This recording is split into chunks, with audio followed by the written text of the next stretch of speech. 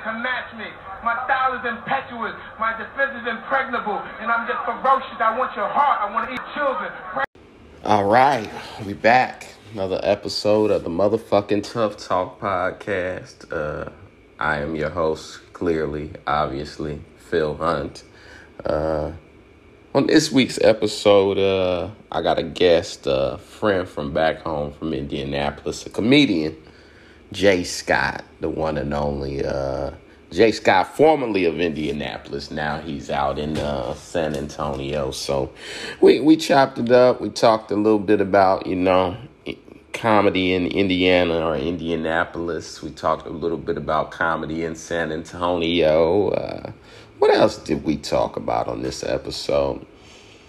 Oh, we discussed the Haitian assassination, the assassination of the Haitian president.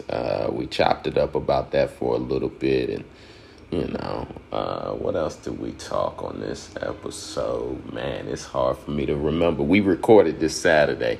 You would think I would remember some shit from one day ago, but if we being real, these days are all running together. Like, that was Saturday we recorded, Saturday morning, and then yesterday I was in Connecticut, so had to drive up a couple hours. We did Connecticut Funny Bone, me, Ray Goots, and the crew.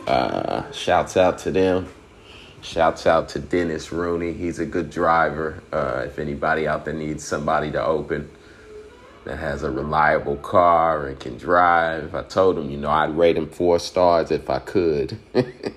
He's a pretty good driver, and I open her. This is a young lady. What is her name? Kiana. I want to call her Kiana Reeves. Now I'm trying to think of her last name in the moment. Lord Jesus, I'm an old man at this point, but her name is Kiana. So how many women named Kiana do you know? That, yeah.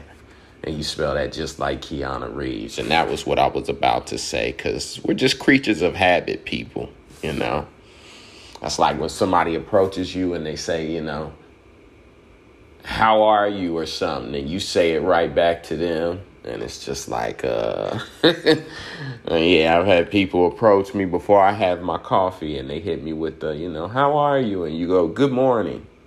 And it's just like, that's not an answer to what I asked. I asked you, how are you? And you replied, good morning. Drink your coffee and get your fucking gears going. Anyway, yeah, we went up yesterday to the Connecticut Funny Bone. Shouts out to all the staff up at the Connecticut Funny Bone. It was a good time. Probably about 50 people in the building. Took some nice pictures. Got to rock out for about 20-something minutes. So I feel like myself again, I hadn't done a long set in a while, I've been doing the hot 7 to 10s here in New York City mostly, Things are coming back slowly. I was able to hustle up yesterday, or not yesterday, I should say, Thursday. Thursday I went out and did some comedy. Went by Joey Dax for a little. Checked out a couple open mics down there. Then moved over to the Tiny Cupboard. And yeah, I got lucky. Somebody put me up. Shouts out to Eugene Chang.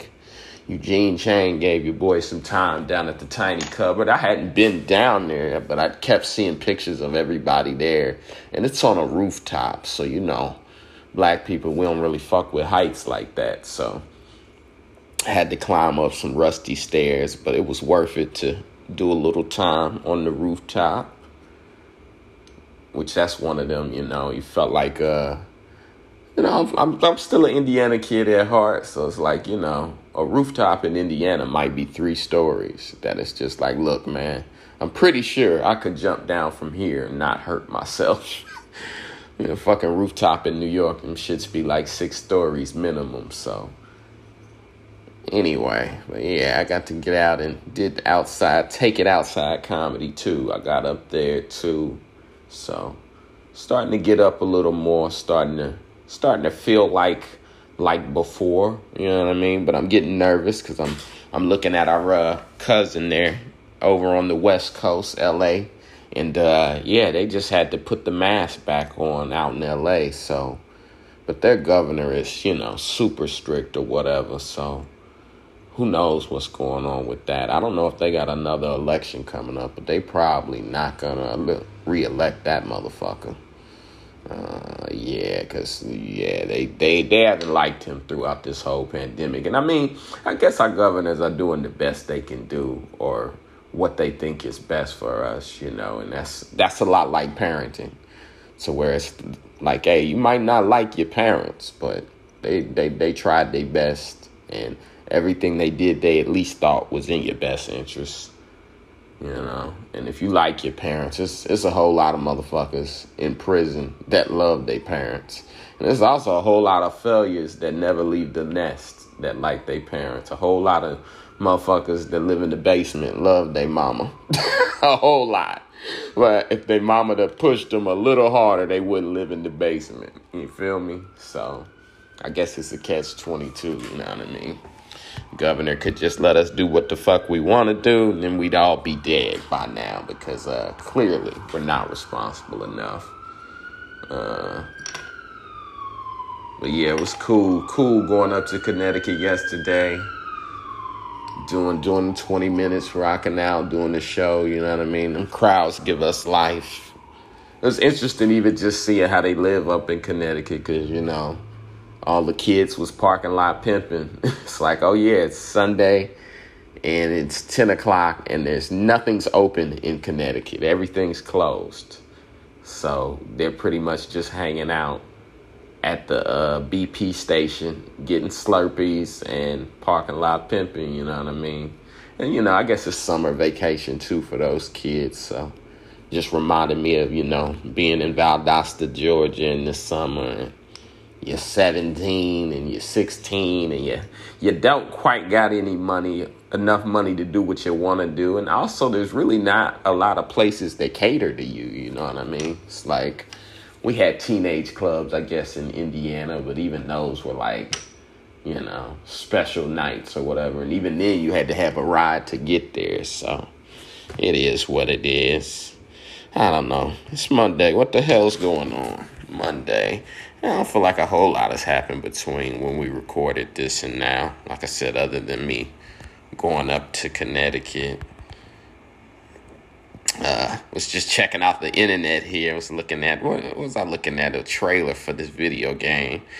Nickelodeon's supposed to be releasing this All-Star Brawl video game. If y'all play video games out there, I'm sure you'll be wanting to fuck with that. It gave me some good memories just looking at the trailer, because, I'm an 80s baby, but we was 90s kids, so we grew up with everything that's on this game, the SpongeBobs and the Our Real Monsters. I think they got a few characters from Our Real Monsters. Ren and Stimpy's supposed to be on there.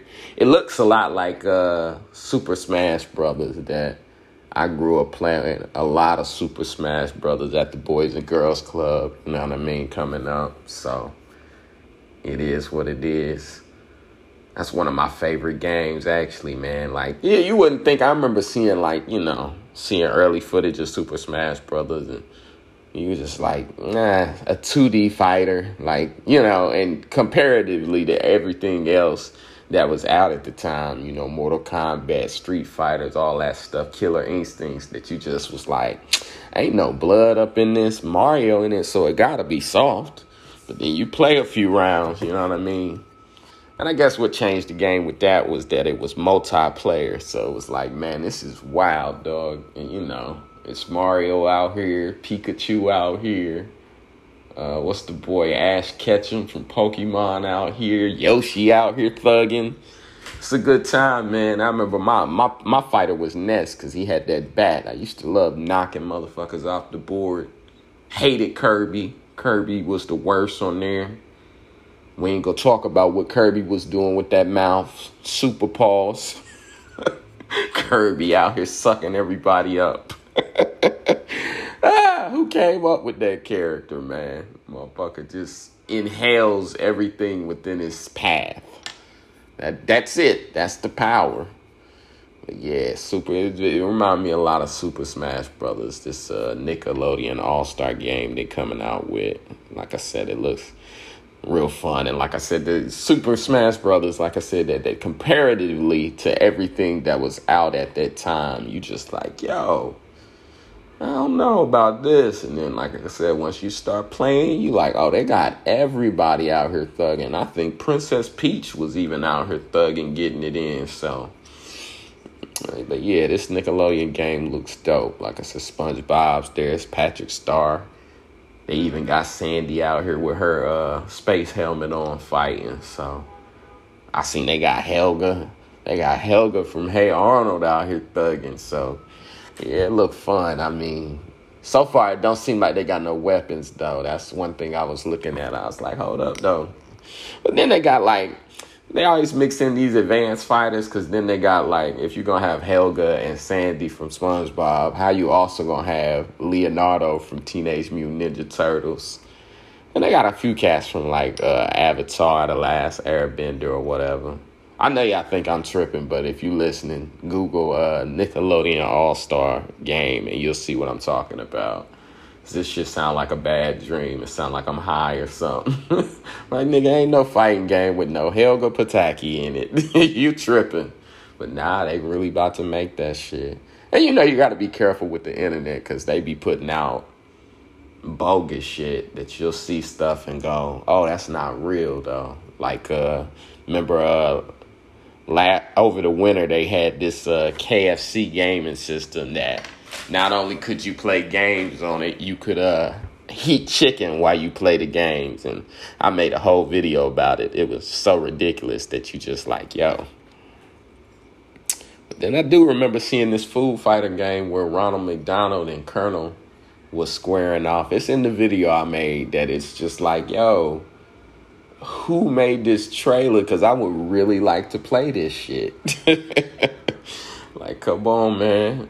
Don't show me no shit like this. I think Ronald McDonald had hit dude with a Big Mac and finished him off.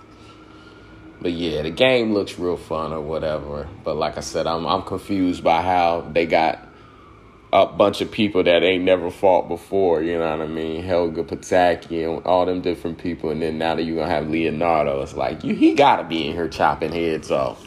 He been fighting the Foot Soldiers, the Foot Clan since he was like 10. Since he was a baby, actually. They never put Master Splinter old ass in no game. That'll be fun. See if you can fuck with the Master. But yeah, the game looks real fun. And then they got like, you know, people from Wild Thornberries. I'm hoping Doug is off in that thing, man. Doug and Skeeter, hopefully. That'll be fun. I feel like I should do the honk honk. Put Pork Chop or Quail. Put Doug in that bitch's Quail Man. Y'all 80s babies, 90s kids, y'all know what I'm talking about. Put Quail Man in that thing. Mr. Dink or something. Anyway, what else is going on? Oh, the NBA Finals is still happening, which it feels weird because you got the NBA Finals going on and it's damn near August, and you also got Team USA happening at the same time. But yeah, they played, Game 5 the other night? Am I bugging? Yeah, Game 5, and Milwaukee's won the last 3. That it's like, man, the Suns was hot. I ain't gonna lie. I picked the Suns in 5, and they let me the fuck down. I thought they looked confident. They looked like a team of destiny, but they looked like they didn't run out of smoke. I mean, Chris Paul ain't played well these last few games, and people on his ass. That it's like, buddy, it took you 16 years to get here. Don't run out of gas now. Hopefully he can, inspire himself and get himself fired up for the next one, because that next loss is, that's it, So the Bucks done ran off 3 straight on them that, like I said, I didn't see that coming. And they beat them, I think, in Phoenix the other night. That it's like, damn. Hopefully Cliff Paul, or whoever the hell he want to be, going to have to dig deep. See if he can find some buckets, because, Devin Booker been lighting it up. Devin Booker going for 40, I think, back-to-back games. But Aiden ain't did much of nothing, and neither has Chris Paul. That it's like, dude can't do it by himself. But that's the crazy part about the Suns is, they've essentially been getting it done all year without without a bench, with the exception of Johnson, which he had the dunk probably of the finals and one of the better dunks of the series the other night, man. He flushed on somebody's ass from damn near the free throw line. Shit was kind of beautiful. And the ref, of course, they reviewed it. And it's like, man, don't ruin this moment for us. That's the thing. You think about almost every great NBA moment could have been ruined by somebody being like, actually, that was a charge. It's like, yo, don't do that. You know what I mean? Like, I think Ja Morant had one of the better plays that I've seen in the last 10 years where he tried to dunk on Kevin Love. And, I mean, he missed the dunk, but it was one of them that they tried to, like, call a charge. I think they did call a charge on that one. Charge or a block on Kevin Love. But Kevin Love even had to do a little, like, whew. Because, yeah, he almost got his fucking head taken off, man. Athleticism in the NBA is unreal. Which actually is interesting because, you know, the Team USA that they put together, which is missing all the NBA players, which we forget the NBA is just a fucking job. That it's like, you know, LeBron didn't play for Team USA this year. And then the two-time MVP, Giannis, is still playing in the finals. And also he's Greek, which is just feels like a funny thing to say. Because he's actually Nigerian. But, you know, they left Nigeria and went to Greece. And we got beat by Team Nigeria, Team USA. And it was just funny because it was like watching Black Panther. It's like, who you with, Killmonger or... you with the other Black Panther, Chadwick Boseman and them. But yeah, it was weird because it was like same suit. Y'all look the same, you know what I mean? Precious and whatever them boys over in Nigeria. And that's the thing. Sometimes we talk about, you know, a team losing and the coach, Greg Popovich, got pissed because they was asking him questions, basically disrespecting Team Nigeria. And it's like, yo, sometimes it's less about us losing and more about the other team just outplayed us. Like, give them credit. Stop asking us what went wrong. It's less about what went wrong for us and more about what went right for them. And, I mean, they got 4 NBA players on Team Nigeria, like I said. So it's like the mystique that existed when Michael Jordan and Charles Barkley and all the motherfuckers was out there, the original dream team, isn't there. It's like, yo, you playing against dudes that play against NBA talent every night. Nobody fucking scared of you. And I saw they was talking about adding Duncan Robinson to the roster. And it's just like, dog, no. Don't fucking do that.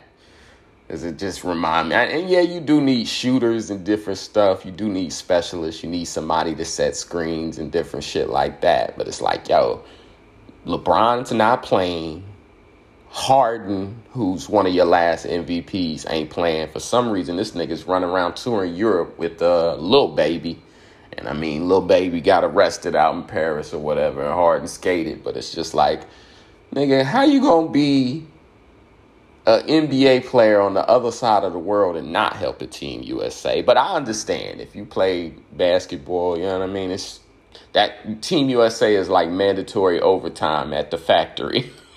Nobody likes mandatory overtime. Well, I guess it's not mandatory overtime, and that's why they were able to opt out. But usually, they only opt out when we're not in the Olympics. So it was strange to see them opt out while we're in the Olympics. Like, fuck that gold medal. And if you remember a few summers ago, we didn't even place. Like, who did we get beat by? I'm trying to remember. I want to say Team Argentina kicked our ass and took the gold, and we didn't even get the bronze. Like, we came in, I think, 5th.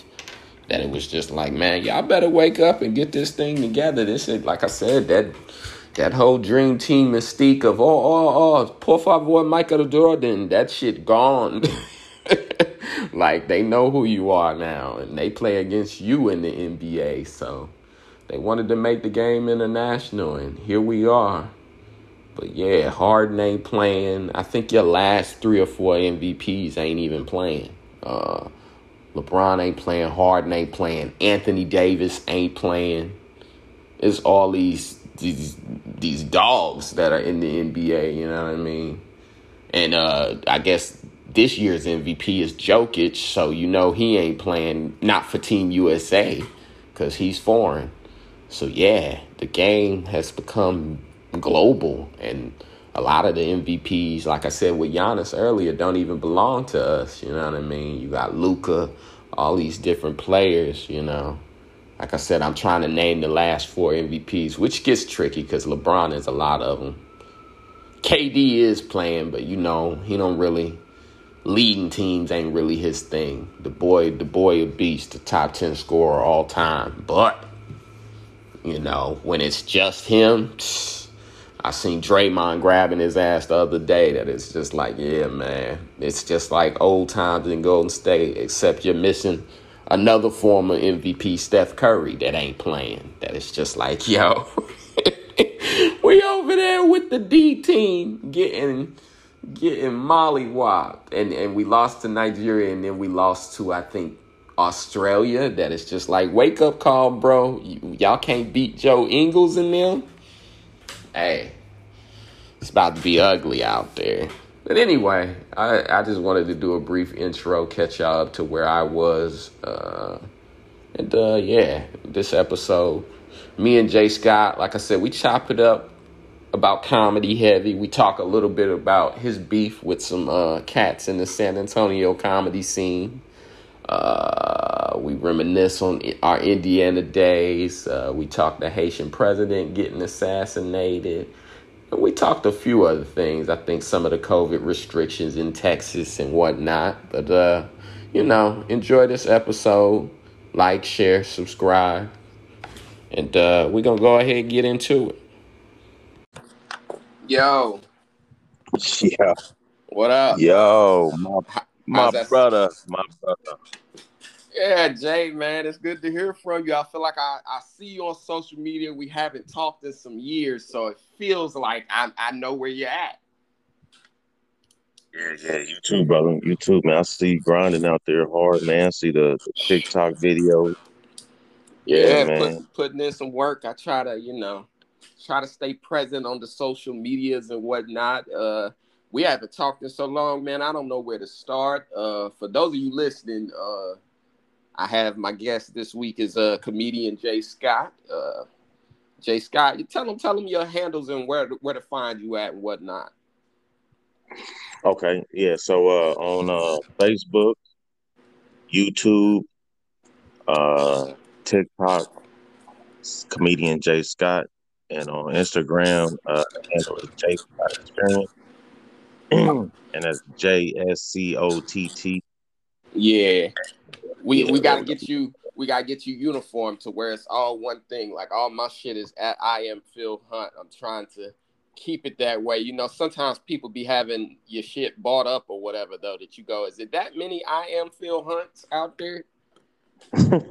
And that should be annoying because you'd be like, man, damn, now I'm Phil Hunt on Twitter and at the real Phil Hunt on Instagram. That I feel like that's the first level of being a comedian in 2020 that people got to get hip to, or in 2021 is, yo, you got to have all your handles one fucking thing. Yeah, I don't know why I did that shit with Instagram, man. I might have been a little high.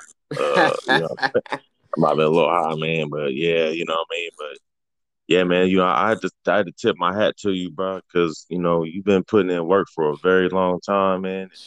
Man, it's been 15 years. How long has it been for you? About the same. You know what I'm saying? I started maybe about a few years before you came on. You know what I'm saying? But you know, it's just good that you kept with it, bro. You know, it's good that you got that workout in New York, and you know, New York is a real good stomping ground to see where you at. Yeah, I'm trying. They say if you can make it here, you can make it anywhere. But I ain't gonna hold you. We think about quitting every day, especially over the pandemic, because it was just, you know, went from doing, you know, 2 spots and a night down to nothing, and then down to, you know, I'd say in a week, because I've always been a big quality over quantity guy. In a week, I was probably doing 4 to 5 shows, you know, so. Yeah. To go from that to nothing, and I mean, but we started in Indiana, so remembering some of them days kind of helped me adjust to like the slower schedule and the slower pace. Because back in Indiana, I was only averaging when I left, I'd probably do 3 shows in a month, and that felt like something. Yeah, and that, man, it's like, it wasn't as nearly as open as it is right now.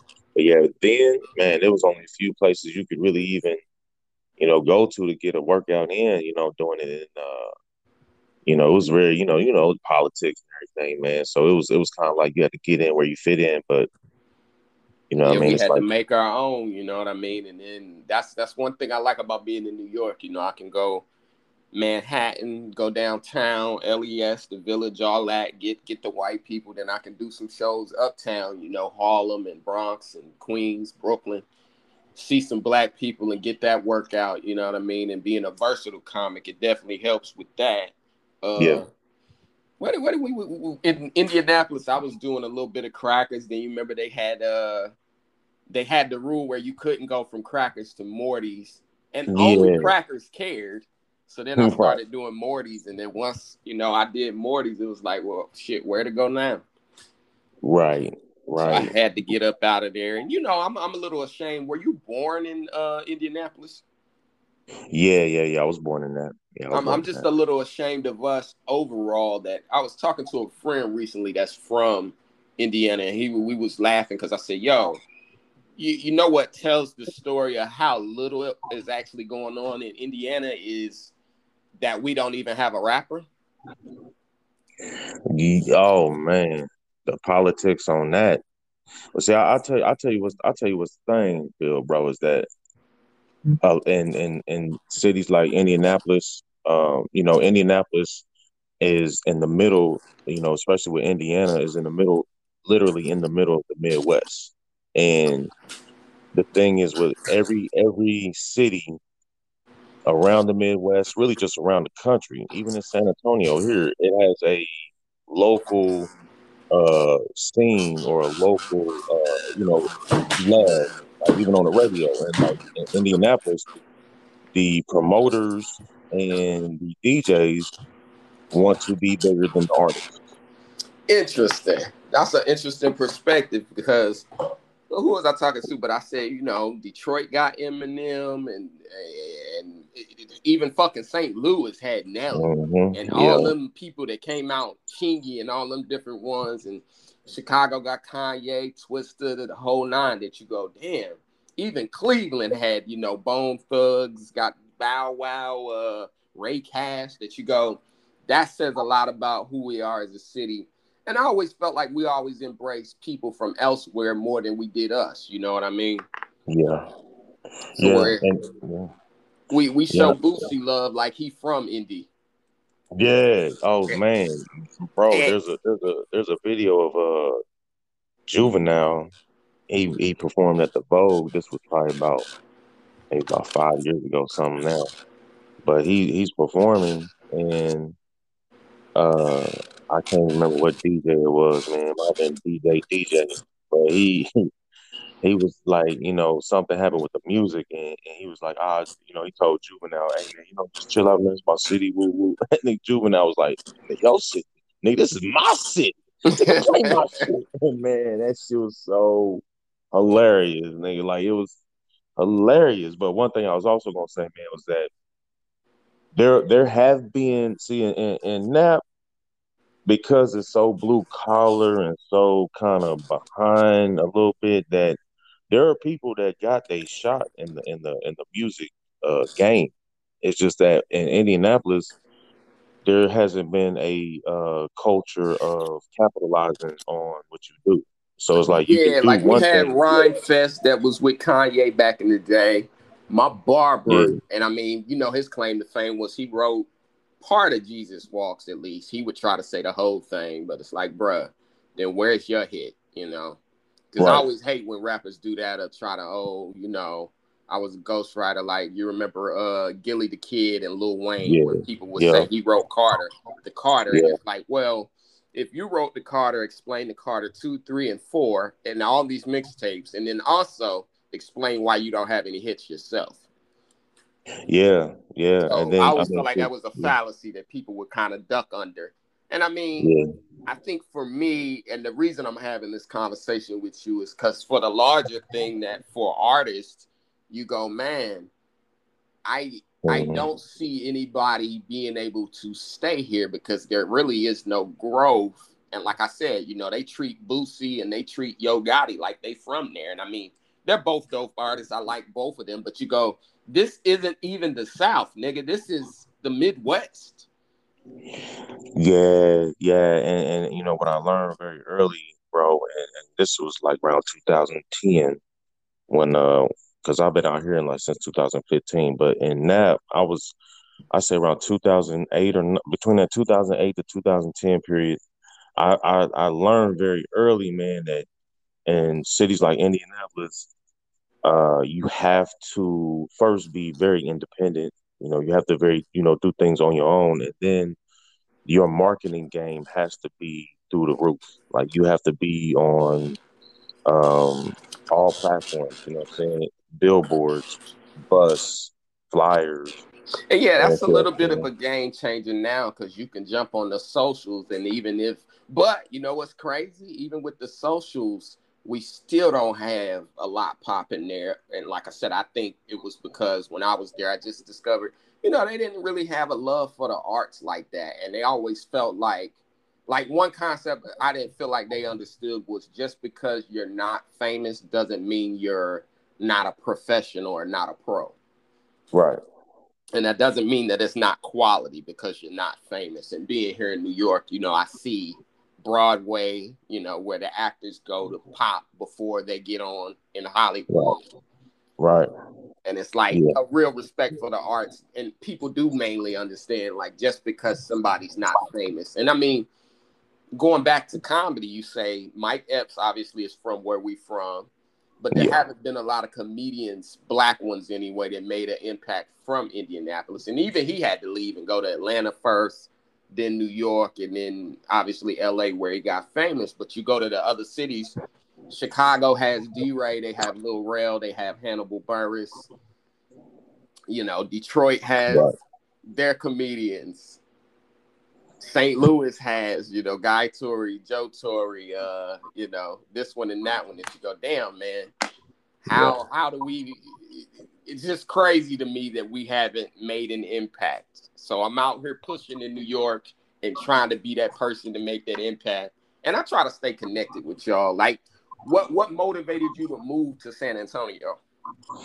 Well, it was one thing was I was at a point where I wanted to really get up out of Indianapolis, man, just really because of the weather. You know what I'm saying? Like the last few years that I was up there, like it had real bad snowstorms and stuff. So I was like, man, I can't stay up here like this, man, because it was just it messes with your energy, man. It messes with your energy. You know what I'm saying? So I was like, well, let me try to figure out, somewhere to go. So I narrowed down some choices, and I end up actually meeting my wife out here in San Antonio. I was in Indianapolis, and then I met her through a mutual friend, and you know what I'm saying. So I came out here, visited a couple times. Okay. Texas was on my list, but you know what I'm saying. Like I was just kind of all over the place with it. But I mean, you know what I'm saying. I came out here for that, and don't necessarily want to say where it's going right now because it's I got my own apartment, but I came out here wanting to try to get something a little different, and I actually when I visited out here, I got on one of the open mics out here and killed it, and so I was like, yeah, I got to come back out. Yeah, so you just wanted to get some new energy, and like you said, that weather in the Midwest is a killer. Yeah, yeah, man, and the crazy part is, man, in San Antonio, they had only two comedy clubs that were like brother sister comedy clubs. Well, one of them shut down. So man, they only got one true comedy club here. Like there's a couple of the comedy clubs, like there's one black owned comedy club that's going to open up, shout out to Okay, that brother. yeah, the pandemic probably shut that down, and I mean, yeah, we all a little off balance because the Yeah, it's pandemic knocked out a lot of shit. Well, the one that shut down, they had shut down before the pandemic. It was they either didn't pay taxes on it or didn't renew the lease or something. You know what I mean? But Yeah, man, comedy don't make a whole lot of money. It's all about trying to sell drinks. So we yeah. So chose it's the always art that nobody really cares about too much. You know what I mean? We're like a yeah, cousin and to it's really music and to movies. And yeah. I until mean, you can get into some movies, you know what I mean? It is what it yeah, is. yeah, That's why man. people try to trip about like entertainers coming to do comedy clubs, but there is a perspective of, hey, if Mankind can come and sell out your local comedy club, he may be helping to keep that motherfucker open so you can do a half full Tuesday night. Yeah, And yo, if Nene Leakes and Wendy Williams want to do comedy shows, hey, fuck it. yeah, yeah. And you know they were now they were see the comedy club down here. They were open during the pandemic, but you know they had the spacing and everything, and everybody had to wear masks. So I mean they kept that going, but I mean they had to, man, 'cause, you know. And that's the thing about, Indianapolis weather is the public transportation that like it snows here, but Mm-hmm, I can jump my ass on the train. You mm-hmm. know what I mean? So it's not such a big deal that it's bad weather, that it's cold, because I don't have to Yeah, clean off a car. yeah. You know, push some shit out the snow. You know what I'm saying? Man, I damn near dislocated one of my shoulders trying to help somebody push a car out the snow. Yeah, if you don't get that snow pretty much while it's falling, it's a wrap, boy. Yeah, I done man. seen some motherfuckers trying to jackhammer out on the third day after that blizzard. Yeah, you know what I'm saying? Or trying to drive like the snow ain't even out there. Yeah, it's all bad. Motherfucker driving with a whole foot of snow on the roof of the Yeah, car. You gotta swerve, motherfucker. I don't even want to be beside you in traffic because you are accident waiting to happen. yeah. Or potholes. You already know, man. So Potholes. Texas is fucking huge, and I mean this might be a dumb question because I know the scene out in Austin, Texas, comedy wise, is kind of popping. Joe Rogan went down there during the Right, pandemic from LA, and then all the little LA comedians followed him down there. right. How close to Austin are you? So San Antonio is maybe about an hour, 45 minutes to an hour from Austin. Okay, Uh, that's cool. yeah. It's about maybe 3 hours, close to 3 hours from Houston. Because I was talking to And my boy, and yeah, he's in what part did he tell me? Anyway, he was like, "Yeah, man, I think from San Antonio to Dallas, because he's in Dallas, and he was like, yeah, that shit far. And yeah, Texas is what, the second that's about largest state, four. I believe. Yeah, it's about four. It's about 4 or 5 hours. Um, yeah, it's about 4 or 5 hours from here to Dallas. You know, what I mean, because Have Dallas you is like picked up towards the some north. Spanish down there? No, nigga, I'm trying. I'm trying to, man. Like I'm trying. I mean, maybe like the little basics, but it's like, man, nah, I haven't, man. Like I'm trying to though. I'm trying to learn Spanish, man. You got to, right? Like I said, this is North Mexico right here, bro. So it's like, I mean, shit, no joke, it is Mexico. We just took it yeah, from yeah, and it's like 2 hours from Mexico. Like, bro, I didn't like if like there's a city called Laredo. Laredo, Texas is literally a border city, border town. So, Oh, yeah, you that know, border patrol probably thick. yeah, it's actually okay going there, but they got a checkpoint coming back. So, Mm.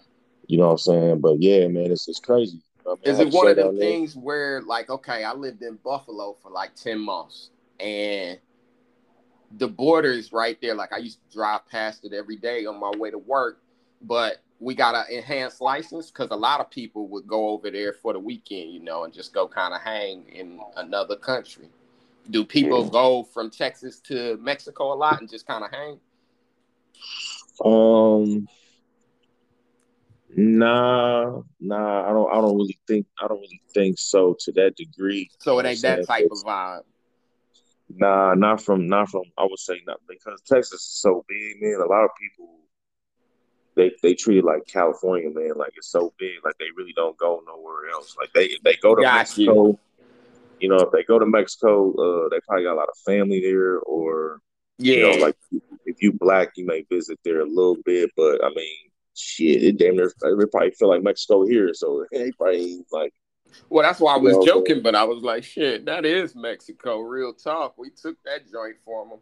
But, you know, saying? a lot of people are in denial about who the U.S. actually is. And as I say that, I'm thinking about last week, the Haitian president got killed. Yeah, yeah, man, And then yeah, they started releasing these articles slowly.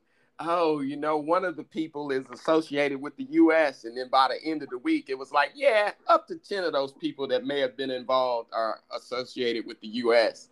And it made me yeah, laugh a little because it's like, yeah, nigga, do you know who we are? yeah, man, yeah. That shit is yeah, man. That shit is that shit is That we're it's, the world's bully. We it's bully people. yeah, all day, all day, And I mean, all we day. like to say that it's for the betterment of them people, but a lot of times it's just to serve us. Yeah, it's like what Patrice O'Neal say, man. Like, we the only country, man, that go to other places and be like, you don't speak English? Yeah, speak our language. Speak it. And it's Yeah, like, yeah, motherfucker, you're in France. yeah.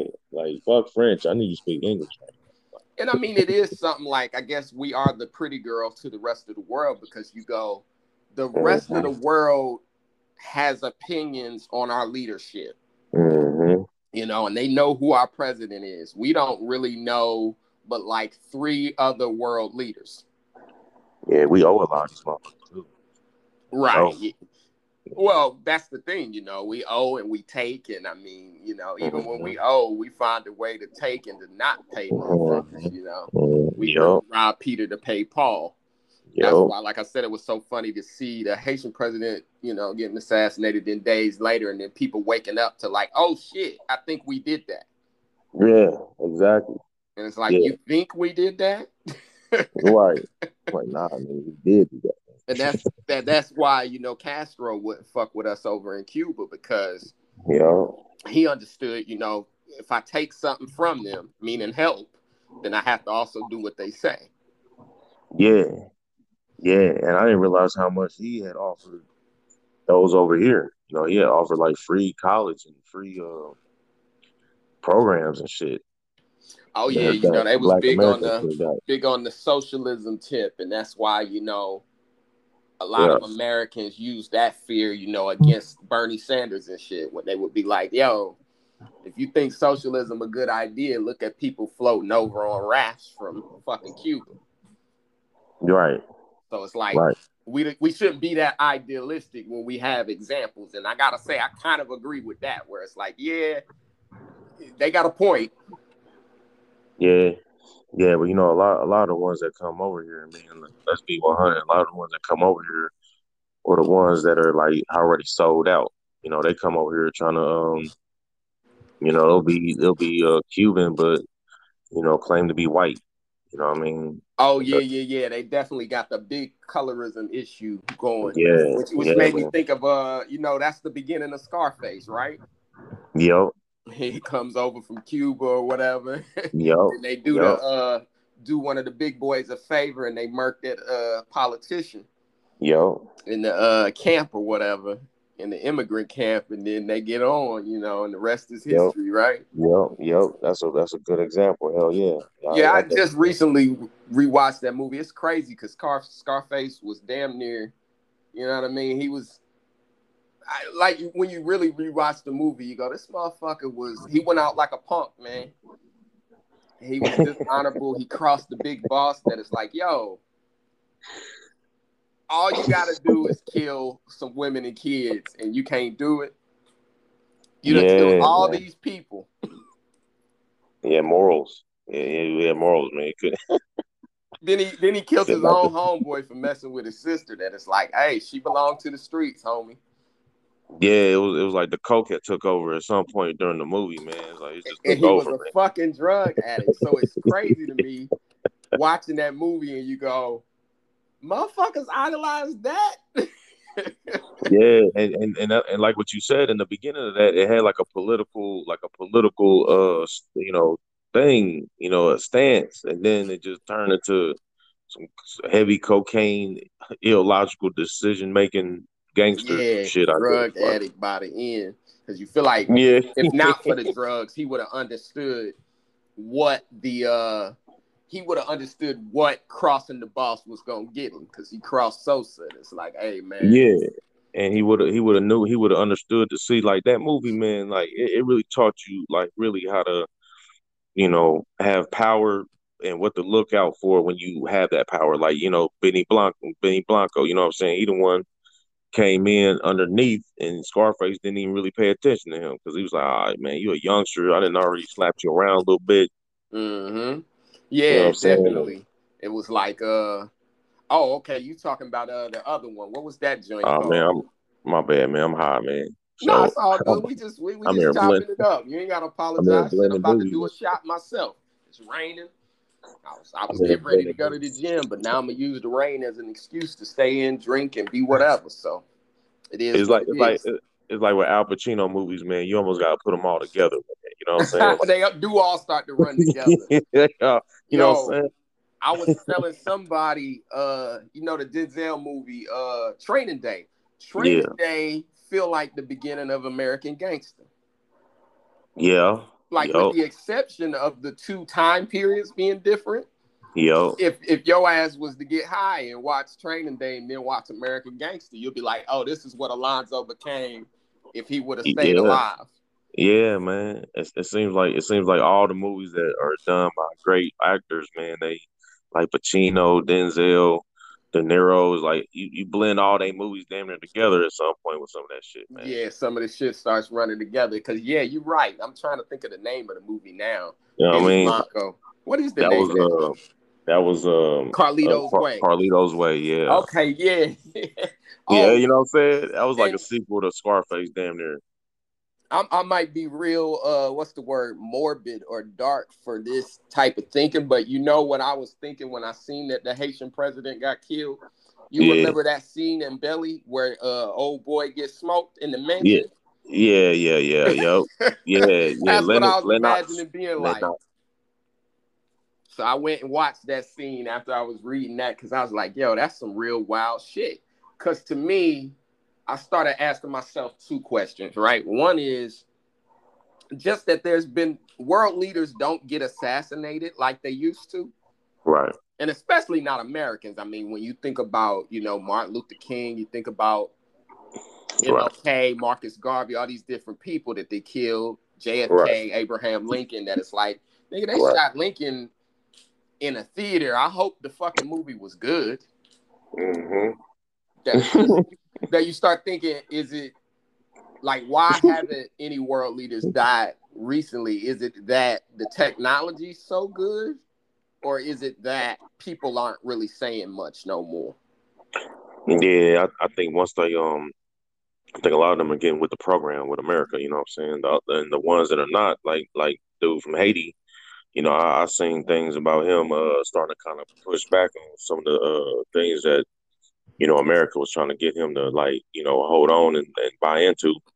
And so I think a lot of them just kind of have they bound down and kissing the pinky ring right now, man. Got you. So you feel like, and I mean, it's different for international because yeah, they tried to get Castro a lot. There Right. were failed attempts on his life, and I mean to the point that Saddam had doppelgangers. You Yeah, never you knew know what which I'm saying? Saddam. Right. And then Yeah. even Kim Jong just faked his damn death a year ago, didn't he? Yeah. I guess he back on the scene a little bit Nigga, now, that's but some wild shit though. yeah, he damn near ate himself to death, man. He damn near Man ate faked himself. his death just to see what you was gonna have to say about him. You know what I'm saying? Like they almost they had him linking up with Dennis Rodman. Like and It then was crazy. what I'm saying? It's like he couldn't stop eating though, man. That's one thing they never gave Trump credit for. When Obama was in, they was testing nukes every other weekend. And then Mm, even when Biden got elected, yeah, what's his sister's name? I forget. I think Sue Young John or something like that. Sue Kim Jong or some shit. yeah, Anyway, she was like, yeah, we about to start testing these nukes again every Friday. It's like, yeah, yo, Dennis Rodman smoothed that shit over, and then Trump did too. He called his ass Rocket Man when he first got elected, but they was kind of cool afterward. Yeah, one thing I say about Trump, man, Trump was a big reality TV show. But see, man, it's like that's where this country's at right now, man. We love the shits, man. And he was top of the line shits, man. Well, it was I think going that way, and yeah, yeah, because for man, us, I don't even think he I don't even man, I think he did that shit on a whim, and then when he got elected, he was like, oh shit, I got elected. right? He couldn't believe he won, and even it was going that way, and it started with what's his name, Arnold Schwarzenegger out there in California. Yeah, it did. It really did, bro. That American politics slowly became a joke, and I mean, it really you did. look at like the Kardashians being the Yeah. most famous family, and Kim Kardashian being regarded as the most beautiful woman when that's all plastic surgery. Hell yeah, man. That you really start looking and going, well, nothing's nothing anymore. Everybody with an iPhone camera is a photographer. Yep. Every chick that posts a picture on Instagram is a model. Yep. So then we got all the way to our president ain't even a politician. Yeah. Yeah. And I mean, I don't think we'll ever see that on a black level where a black dude just rolls out of bed and is the president. Nah, not a straight one. I'll leave it at that. I'll leave it at that. American born nigga president. Nah, they ain't gonna have that. Well, that's the funny thing about Obama. He's half white, and I guess we all were going by the KKK or the cop logic of, if they pulled him over, random traffic stop, his ass is black. Yeah, his background is hella sketchy too, man. His whole background is just real sketchy, bro. Real sketchy. Shine is into politics now. The rapper Shine. Yeah, I seen that. I seen a picture of him in a suit, and from afar, I thought his ass was Obama. That nigga looks a lot like Obama.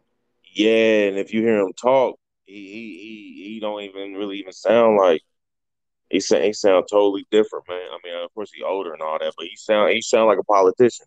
That shit is crazy that they elected. Yeah. And I mean, it was crazy. He got deported after that girl or whatever, and that whole shooting incident.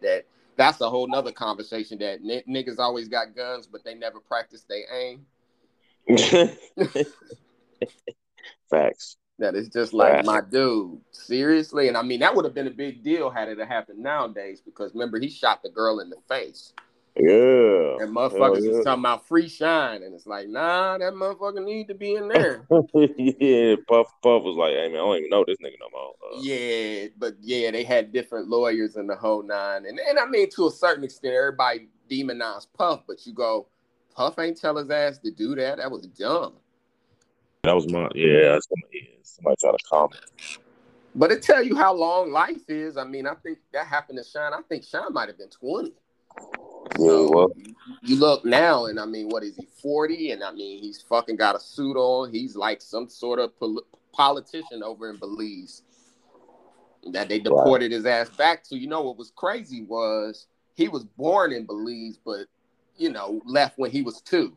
So they essentially deported his ass back to a country he'd never been to. Right.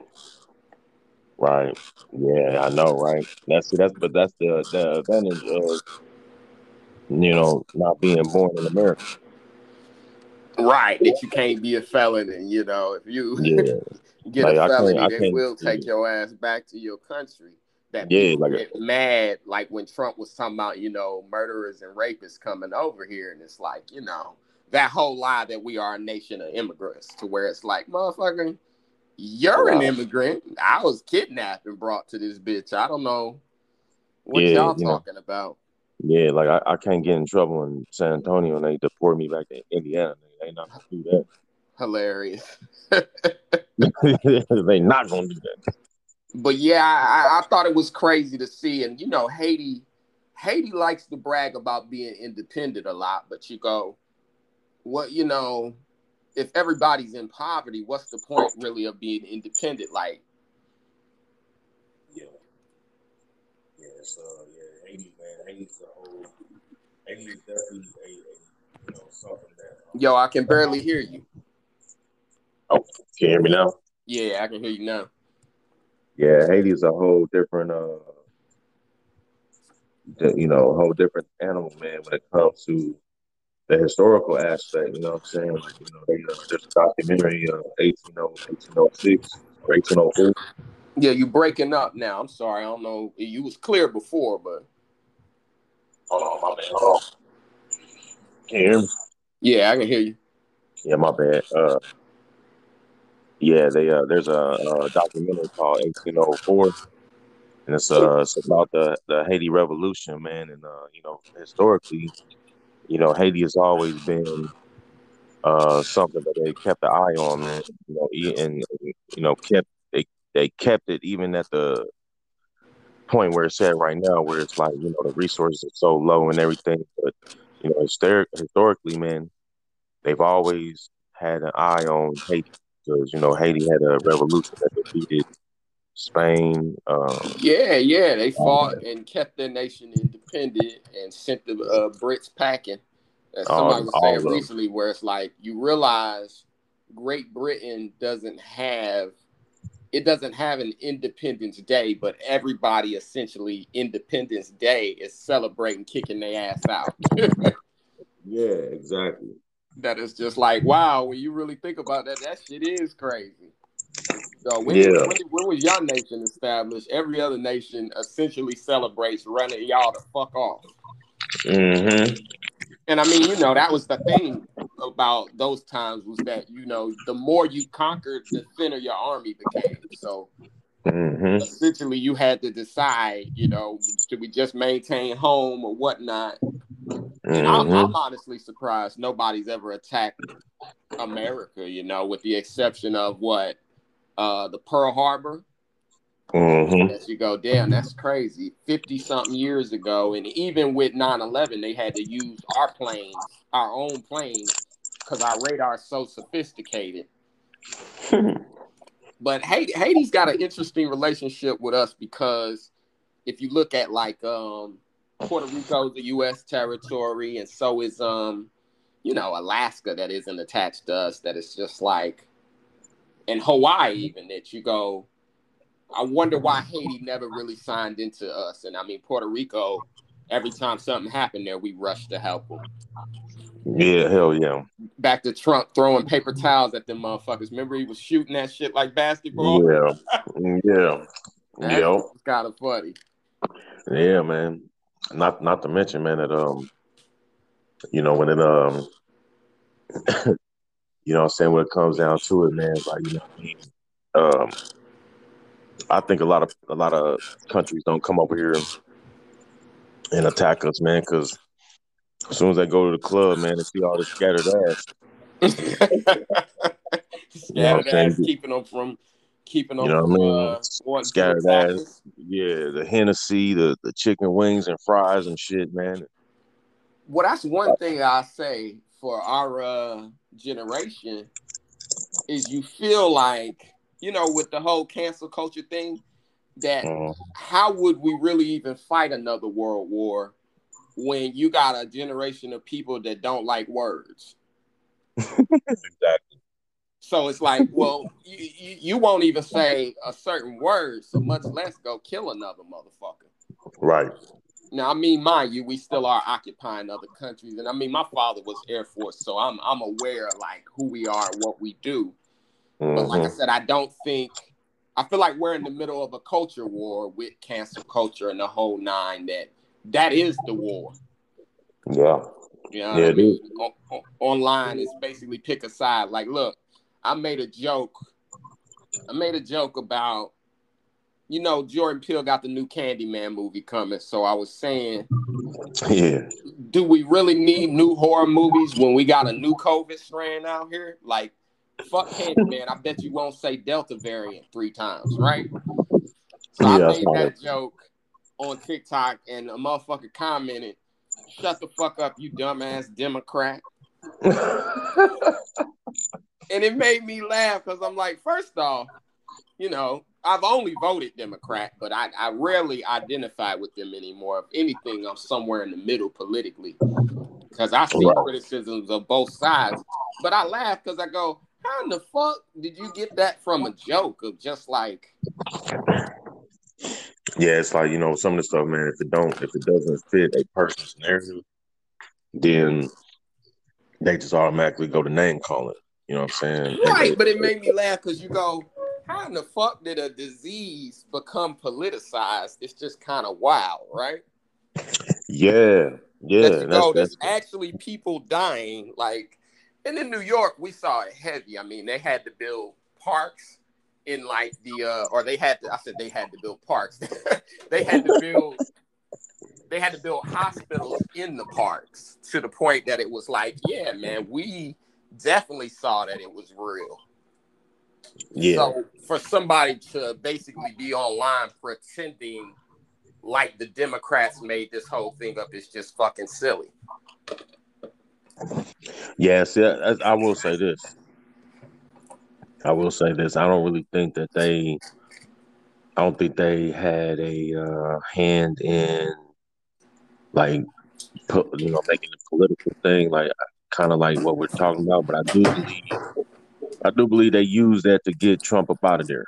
Oh, I believe that definitely. was like it was a modern day coup, man. I mean, what was the likelihood of that happening when they already knew that strand? They already Obama's presidency donated millions to that research to that strand, and then it just so happened to outbreak the fourth year of Trump's, presidency. Like it didn't come in the first or second. It came in like right when he had, was about to get back on or get out. Yeah, he probably would have won had it not been for the virus. Hell And then yeah. also, I Hell think yeah. that That people nigga. ignored the fact that, Hell yeah. not being Carson, who was the other black man that was fucking with Team Trump? Oh yeah, the dude, that nigga that Godfather died. Pizza, Yeah, yeah. What's that nigga? I Herman forget. Cain. There we go. That, this motherfucker is up there talking about how the disease ain't real and then died from it the next day. It's like, you can't make no shit up that funny. Nah, you can't, man. That's and that shit, man.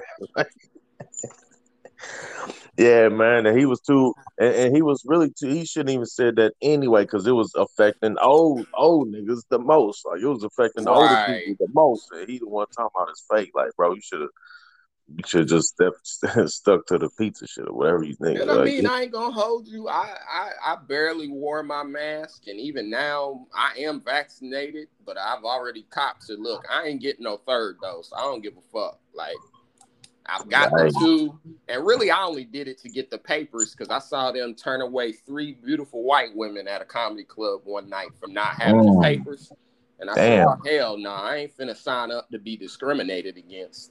Yeah, man. It's a new day if they turn away beautiful white women anywhere. I almost wanted to clap though, like, wow, white people are being discriminated against, nigga. This is progress. Yeah, you should have went live, nigga. That was a monumental moment, nigga. This That is was like some kind of new Jim Crow.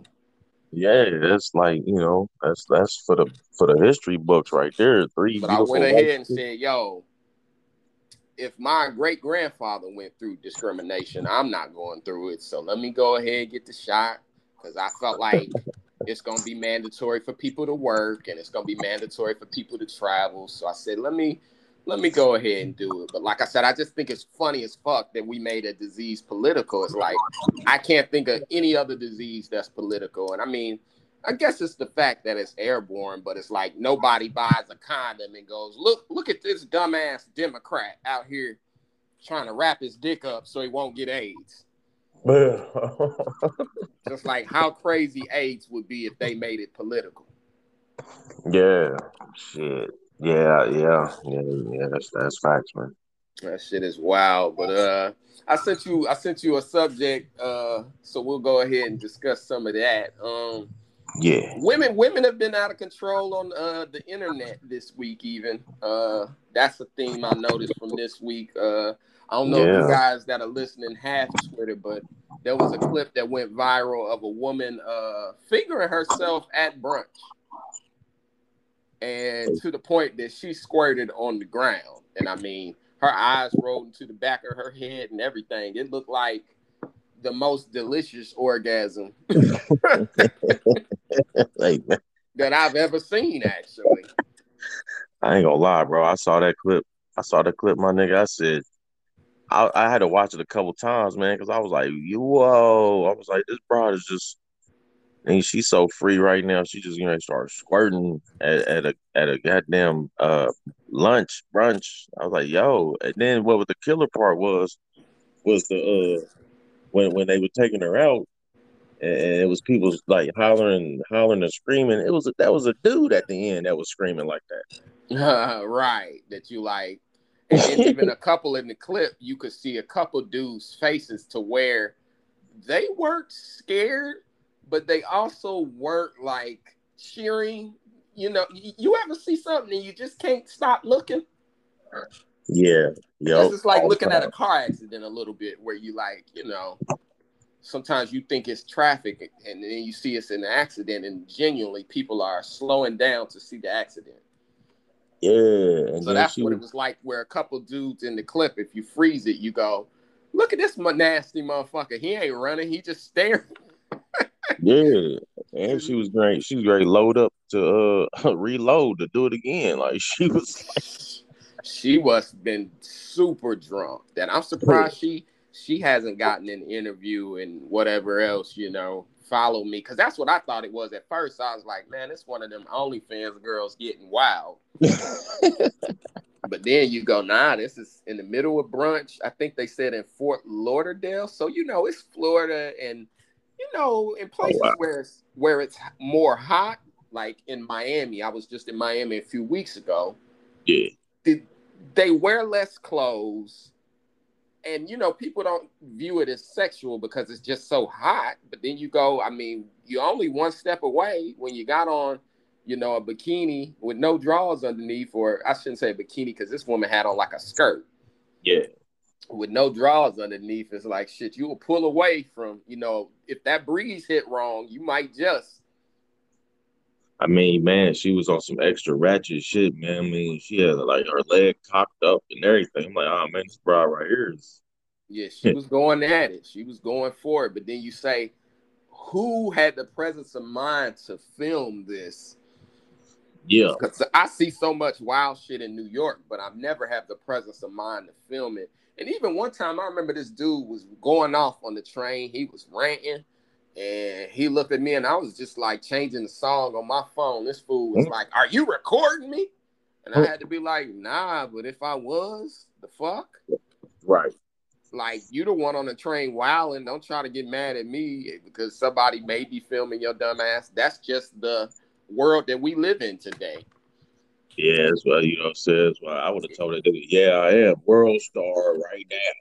Anything that you do can and will be filmed out here in public. Everybody is, essentially TMZ now. So Yeah, the whole world is under top flight surveillance. But yeah, this chick, and I couldn't really tell if she was black or white, or she looked like somewhere in the middle. She was one of them Janae Aku types. yeah. So she might have been blazing, a little bit of black and Asian going on there or something. But that shit was wild. And what did I want to say about that? Shit. Everybody was jumping to she should be charged or whatever, but it's like, you like, what, indecent exposure, I guess. Yeah. Well, I mean, we were gonna charge her for coming. You came in. That shit was wild, dog. Like I said, I woke up Monday and Twitter was just on fire. And then you go, let me see. And then you keep scrolling enough and you're like, there it is. And I mean, it only went viral on Twitter because it's graphic and, like Twitter allows porn. Right. And Facebook and all them other shits, they'll lock your ass up. You can't even type the word vaccine now without them popping up to label you as misinformation. You like, motherfucker, I'm not a doctor. Yeah. They definitely. I don't know why people are listening to me. Which Man, is she weird almost, about Twitter because you'll have this porn and brunch squirt girl, and then you to go on there and just say a joke and they'll flag your joke. You know what I mean? So yeah. I'm saying she was so focused, man. It was like, damn, that shit had me yeah, tripping. she was certainly focused, and like I said, I don't think the staff, because everybody was like, well, how come it went on for so long? And it's like, nigga, that's not nowhere in the training manual. Even the Mhm. security don't quite know what to do. It's like when you leave your house at 8 a.m. in the morning for work, you don't think, oh, today I'll have to stop a girl from fingering herself. Yeah, yeah. Like Like, what do you do? that's not nowhere in the handbook. And then, like I said, as a dude, I gotta say, I wasn't terrified by it. It was weird, Yeah, but I you ain't couldn't gonna take stop. my eyes off it. And I had to watch it 2 or 3 times. Yeah, And I mean, yeah, I just don't know. Like I said, that girl must have been super drunk. But like I said, I think the further south you go, that heat be so goddamn hot. I think it started affecting her brain to where she was like, "Fuck this! The sun and yeah. this alcohol got me feeling extra horny." Yeah, she had to let one out, man. She had to shoot one out, But if man. she don't got a career, she definitely got one now. All she got to do is get on OnlyFans, and she's brunch squirt girl now. Yeah, yeah, man. Yep. But we had her going crazy on Monday, and then by the end of the day, I seen another crazy clip that I wanted to ask you about. Did you see the chick in Victoria's Secret, the white chick Yes, that was going crazy? yes. I saw that shit. That I saw again, I'm impressed by her presence of mind that. to capture this whole thing. Because to me, as a man, I feel like whenever there's conflict, you always are more aware to have your hands ready in case you got to defend yourself. Yeah, So that's what impressed me about that chick is you go, yo, shorty, the white girl in the Victoria's Secret was going off, and you go, damn, she captured her perfectly. And even when she was running at her, she still maintained her composure and didn't hit this woman. And I yeah, mean, like I yeah. said, my first thought was in seeing her on the floor like that, crying like she was doing, of like, yo, I probably would have stomped on her. Like she didn't got on the ground. She made it easy. Bro, she had some of the most perfect camera work that you can get. Like, I mean, especially when those girls dropped to the ground and shit, man, and she held it steady, man. Like it wasn't even shaking through the whole clip, man. It's like excellent camera work, man. Like Right. just to That it's see her like, go off. wow, the presence of mind to pull out a phone in the middle of conflict. And then, like I said, to maintain a straight wrist and not to be moving all over the place. I was like, yo, you in the wrong business. You should have been a camera grip on a set Yeah. somewhere. If she would have waited like maybe 2 more seconds, she wouldn't even have gotten her getting attacked. But she attacked her like right when she started recording. She got her like putting her hands on her as she was recording. So yeah, that You know presence of what mind. was funny about the video to me was she, as this white lady is laying on the floor crying and carrying on, the employees at the Victoria's Secret are just doing their job. Like they're still ringing people up. And cashing people out and shit. Yeah. It was just amazing that they had the composure to not even respond to her. Yeah. They treated her like Yeah. a child, like, oh, white women come in here all the time and cry and roll around on the floor. Yeah. Like yeah. Like she's Just a had a hard Thursday at day. Victoria's Secret, that's all. Like, and she had a hard day and she wasn't feeling too good. You What know was what I'm amazing about that lady is that she was trying to be both the bully and the victim. saying? Yeah. That, she essentially was rolling around on the floor and screaming, get her away from me. She's trying to attack me. Then she gets up and starts following the lady and tries to attack her. Yeah. Then she started yelling out, "Stop recording me." Right. That it's just like, yo. That shit was hilarious, man. I tell you, have you ever been attacked by a wild Karen? No, no, I haven't, man. But I have definitely gotten looks. You know what I mean? I've gotten like that scary shit, man. Where, you know what I mean? And when I say attacked, I don't mean actually attack, because their attack is to actually be the victim. Their attack is to act like you're doing something to them. Yeah, actually, yeah, man. I was going to Costco, man. I was with the wife at the time. There's like a lane where you can post up while they go and like get to things that you've ordered like online. Mm-hmm. So the wife goes in there, man. I'm in this line, man, and like the way this lady that was in front, she and she was like in the way, man. And so I got a little closer and closer, and then she bro, I was sitting in the car.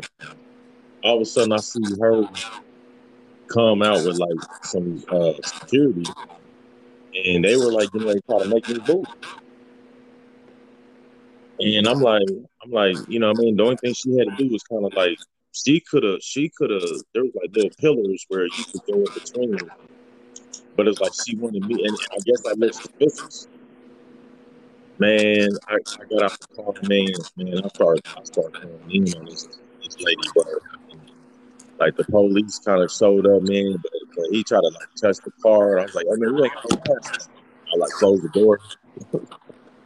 So you were in a line, and like she tried to act like you was cutting her. It was like I had her blocked. You had her blocked in. That's the way that she was getting ready to like kind of present it. But she could have I didn't block. You know what I mean? She was kind of. So she took it to the point where she went and got security.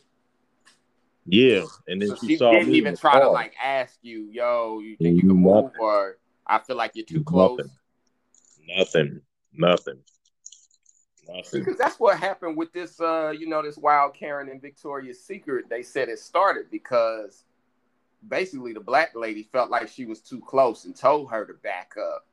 And I ain't gonna hold you. I've seen a lot of this coming, when I first started seeing, the whole COVID thing and that, mask and keeping distance, that, essentially some people are very sensitive about their space anyway.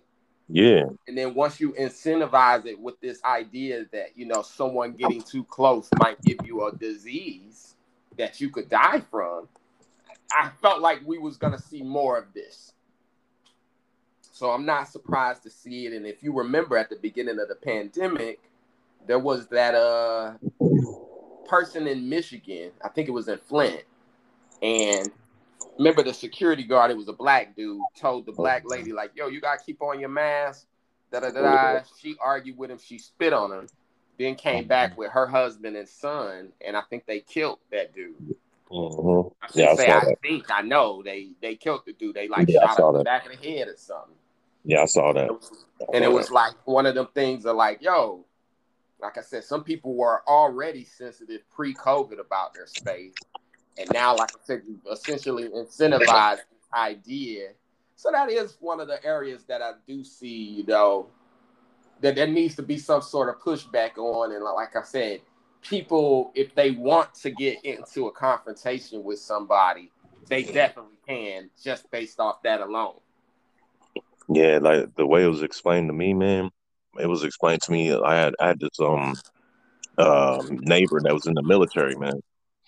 The way he explained it to me was that if you're around somebody that is maybe at a certain distance or like close to you, the way that this thing can travel is if you have it and you're around them where you talk to them so much and there's not like a circulation of air and things like that. If you're close enough, you can talk enough to have your germs in the air. Right. to where you inhale them germs and shit. You know what I'm saying? So it's like someone that is close to you, like that's already some bullshit already. But like, it's like now you can like give me something, like nigga, you gotta back up. Right, but and even with the vaccinations and different stuff, was noticing, damn, people are closer now. You know, people are standing closer. That it's like still give me my. I've always been a person that's been aware of personal space, and like I said, now they've incentivized it to where people feel like I might die based upon the fact that you don't back away. So this whole confrontation jumped off because the black lady told her, back up. And then here was the crazy thing I thought too about this wild Karen was, and I didn't even really understand this, that the girl started a GoFundMe basically for legal fees. And you go, what legal fees? Like, you're not necessarily being sued. And I mean, they said she had damn near 100,000 that, you know, if you go back to a few summers ago, well, actually last summer, do you remember the one with Amy Cooper? And that was here in New York. The man was looking at the birds in Central Park, and then the whole thing wound up on CNN. Yeah, I do remember that. And, you know, he started getting book deals. All of a sudden, he was speaking on CNN to where you step back from it a little and remove your own personal feelings of like, oh, these Karens be out of control. And you go, wait, is this a new hustle? Mm-hmm. Because remember, it came down to where he could have pressed charges against her, and he waived the charges. So you go, well, he done made out nice. You know, now he's some form of activist or pundit going around doing speaking gigs based off the fact that a Karen threatened to call the cops on him while he was bird watching. Yeah, it's a form of clout, and you know you never know, man. They might be using him. You know, they will use you to try to have some type of agenda, man. And You she know lost her job, but then when you started seeing her all on CNN and different stuff, you go, well, hell, does she need a job at this point? So, right. I don't know what this society, where we've gone, but there is a sense of like, one is everyone's not a victim. And even then, you know, once you start sending these people money, you go for, you know, what is the money for? You still got attacked by a wild Karen. You can't get rid of that. That happened. Wow, Karen, man, that's funny too, man. And I mean, because, you know, there was a point when I first moved to New York that white women were acting like they were some sort of minority and some sort of victim. So I'm happy for the last 4 or 5 years of us actually recording their asses and documenting the type of evil that they do, because, you know, this shit goes all the way back to Emmett Till.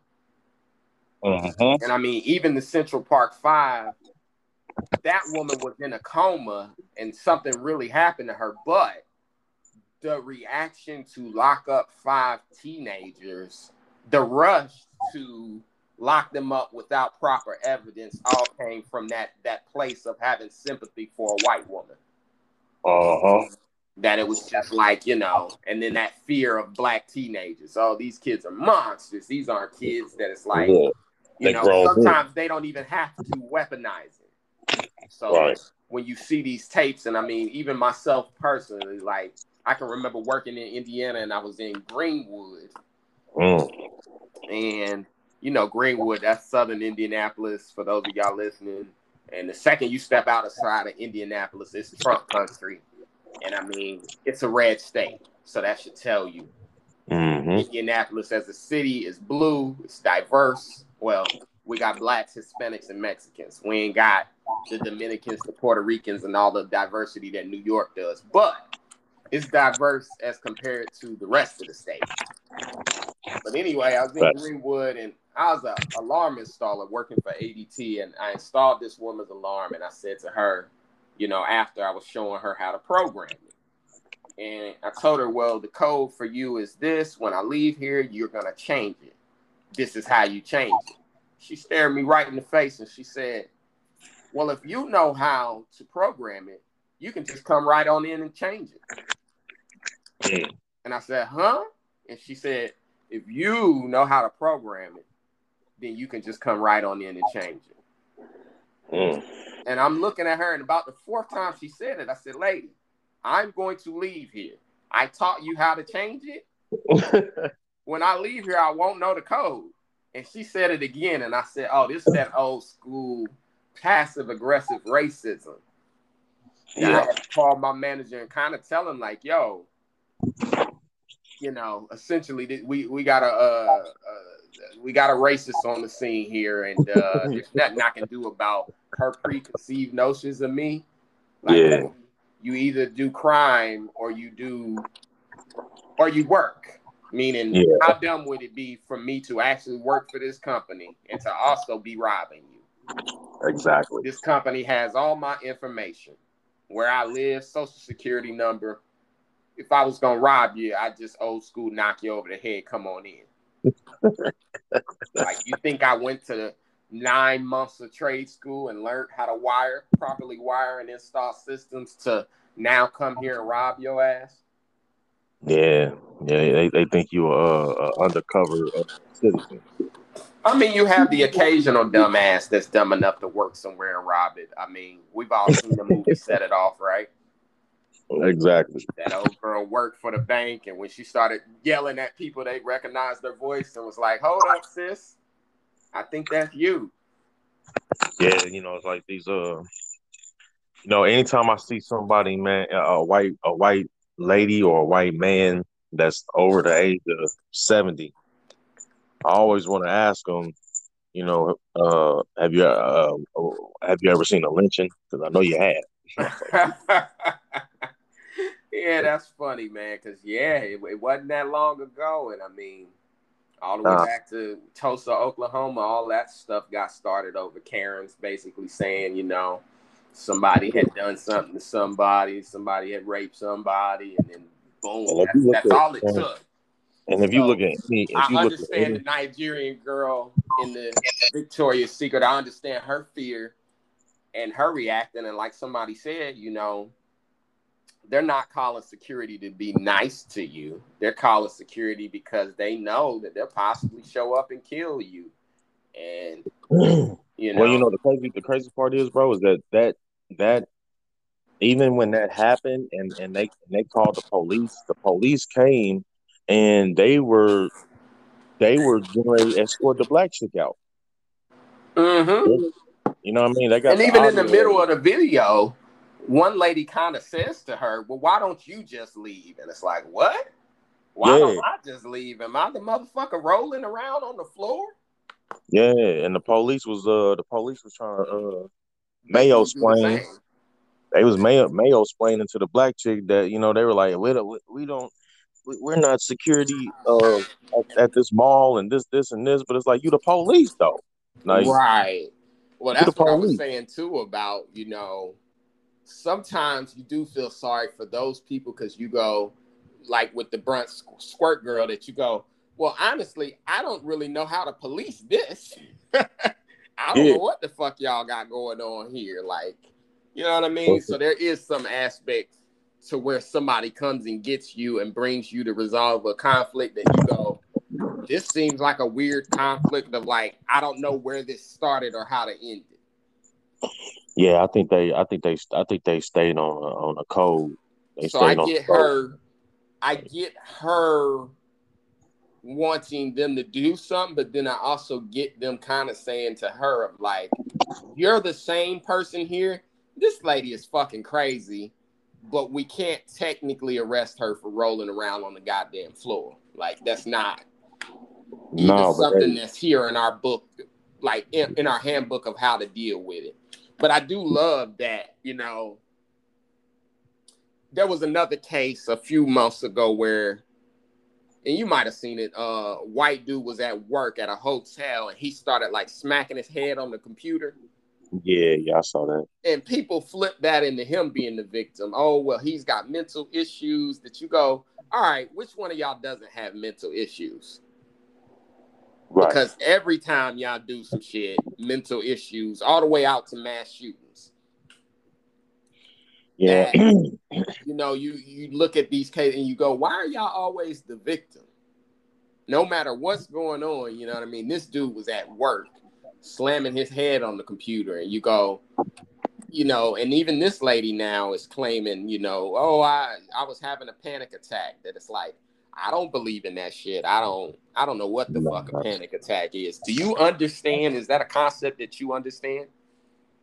yes, no, yeah, they, it's all under the umbrella of white supremacy, man.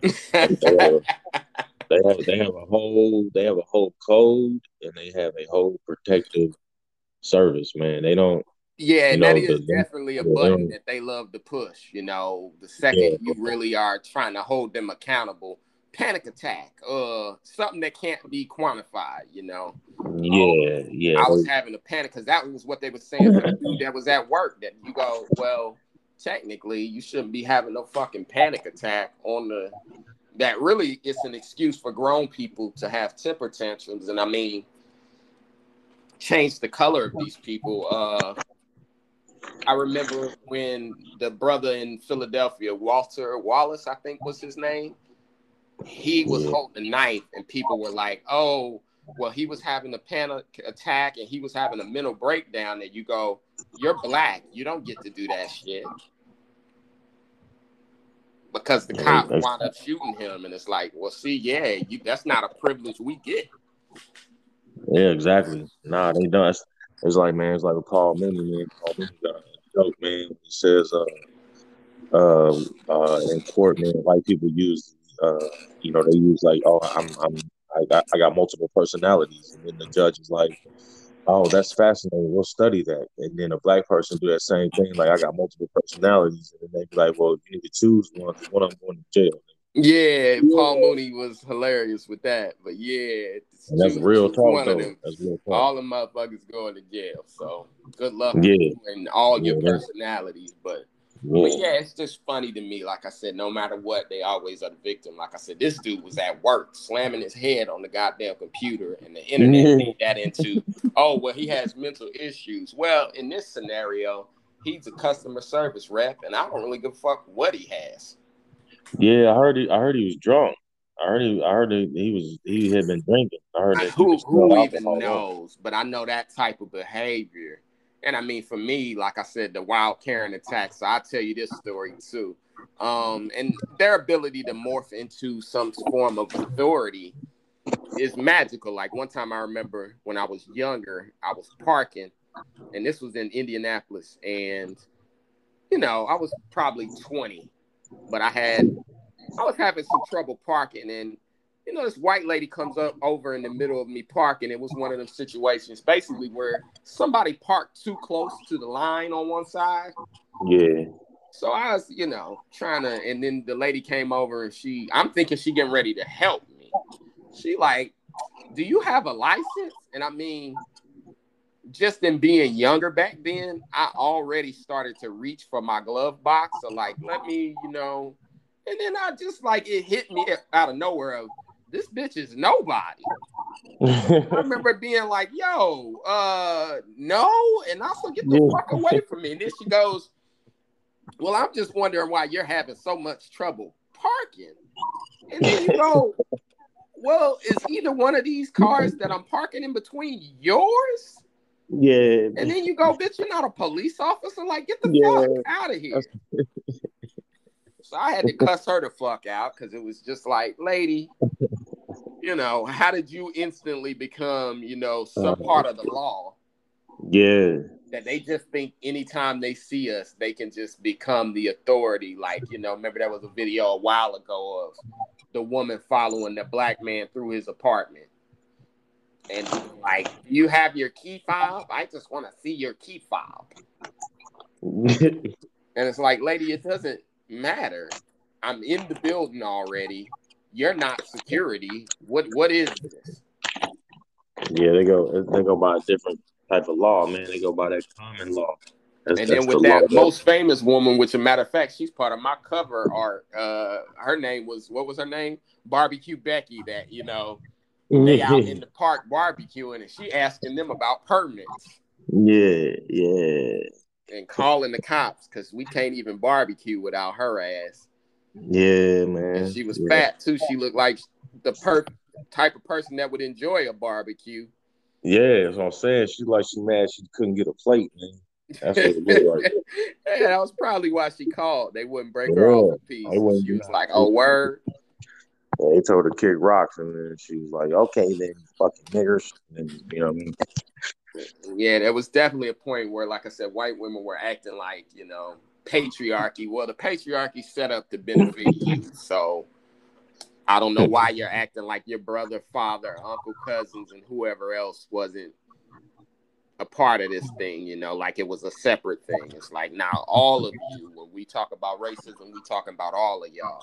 I'll tell you this one last story of a Karen, and I mean, this lady wasn't even white, so I was impressed by how white she was acting. Yeah. Okay, out here in New York, I was at JFK, which is the airport out here, and right. There was a long line in the men's restroom. Now, mind you, I start thinking, well, if y'all gonna say all this shit about gender neutrality and trans bathrooms and how gender don't matter, then I'm gonna test it out. So it was a long line, and I mean, it must have been 20-something dudes lined up. I'm looking at the women's restroom like, man, ain't nobody in there, so fuck it. Now, mind you, it's not like the women's restroom has stalls or doesn't have stalls, meaning it's not like a urinal. So it's not like I just went in there, whipped my dick out, and started peeing. I went into the women's restroom. There wasn't a woman out in the restroom. There were like 2 women in the stall, right?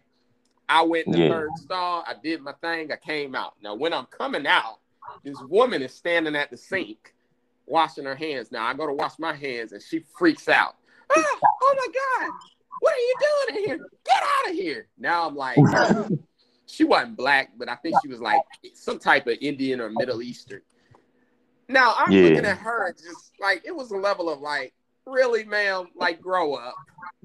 I'm washing my hands. Another woman comes out and just kind of like, whatever. So anyway, as I'm walking past her, she starts yelling and screaming, get out, get out. Now I'm like, lady, I'm clearly leaving.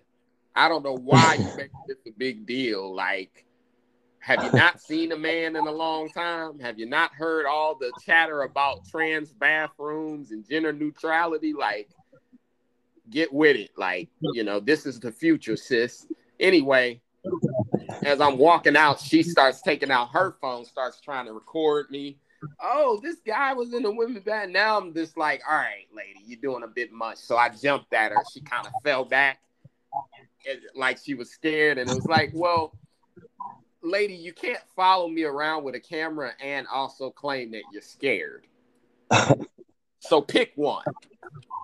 Right. Were you terrified of the fact that a man went into the women's bathroom, or do you want to record it and try to get some sort of clout?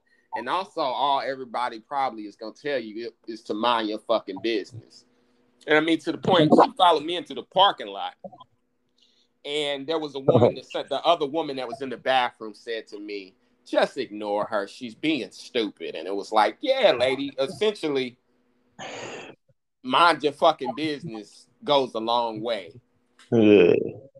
Because if you were scared of me inside, now you follow me outside. If anything, I should be calling the cops on you, because that's what she kept doing. I'll call the cop. And I remember being like, call him. Like, I wouldn't care. She thought you was Candyman, man. That's one of my favorite movies. Them white people be screaming before they even see the hook. I did hate that he had to live in the projects, though. I was like, why this nigga gotta live in the projects? Like, damn, why the black scary movie person gotta live in the projects? Right, and the white girl had to go to the projects to see him. To find them. That is just like, even in the movies, we in government housing. Damn. Yeah, and even in the movies, white woman is somewhere she ain't supposed to be. Right. Wow, Karens. But we about to get off here. We headed for the end of the podcast here. Well, we wanted to talk a little bit about fight stories. This is the Tough Talk podcast, man. Give me a good old school fight story, man. Give me maybe a best win, worst loss type scenario. We'll make fun of that and get the fuck off here. And we in what setting are we talking? We talking In either setting, have you ever gotten a fight at a comedy show? Which I should man. bring up that I do remember you booked me for. Was that your show or was that old boy's show? What was his name? Nate. I think that was Nate. It was Nate's show. Yeah. Okay, so Nate Robinson booked us for a show at what, Ball State? Yep. And in the middle of one of your sets, it got kind of rowdy. I remember you had to cuss some motherfucker out. Yeah, man. Yes, man. So I'll tell you this. Like, since being out here in San Antonio, like, man, I have witnessed and actually been in fucking fights or a fight at the goddamn comedy club. It's the meeting grounds for motherfuckers that will fight. And I'm talking about comedians. Like, comedians have fought in this comedy club outside. Black comedians?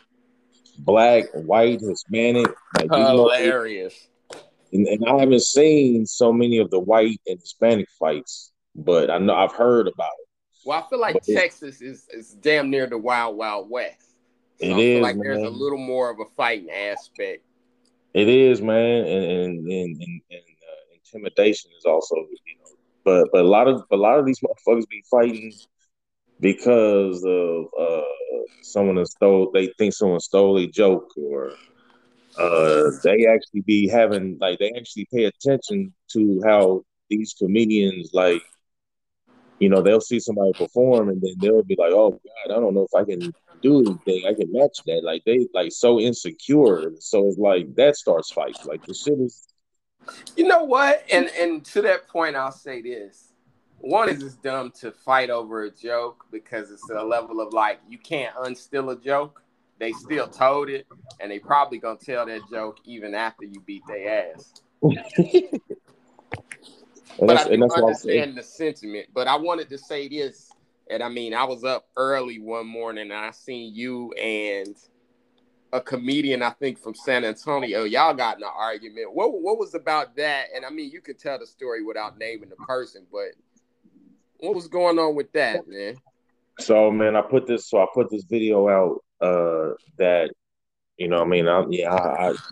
great question. So, basically what happened, man, a few years ago, there was a situation that happened at the comedy club. I actually stopped doing comedy for about a year from this situation because it was like a bunch of other nonsense that came with it. And so during this period of time, this other comedian, you know what I'm saying, was doing podcasts, and this fool says my name. I'm sorry, you going in and out? Can you hear me? Yeah, this app kind of janky, so it is what it is. But yeah, they started. This fool named my name, said my name on 3 different occasions on, like, this podcast he did. So what happened was there was another black comedian out here who started a comedy club, and so the one that spoke about me on the internet, this dude, him and some other dudes call themselves the San Antonio Kings of Comedy.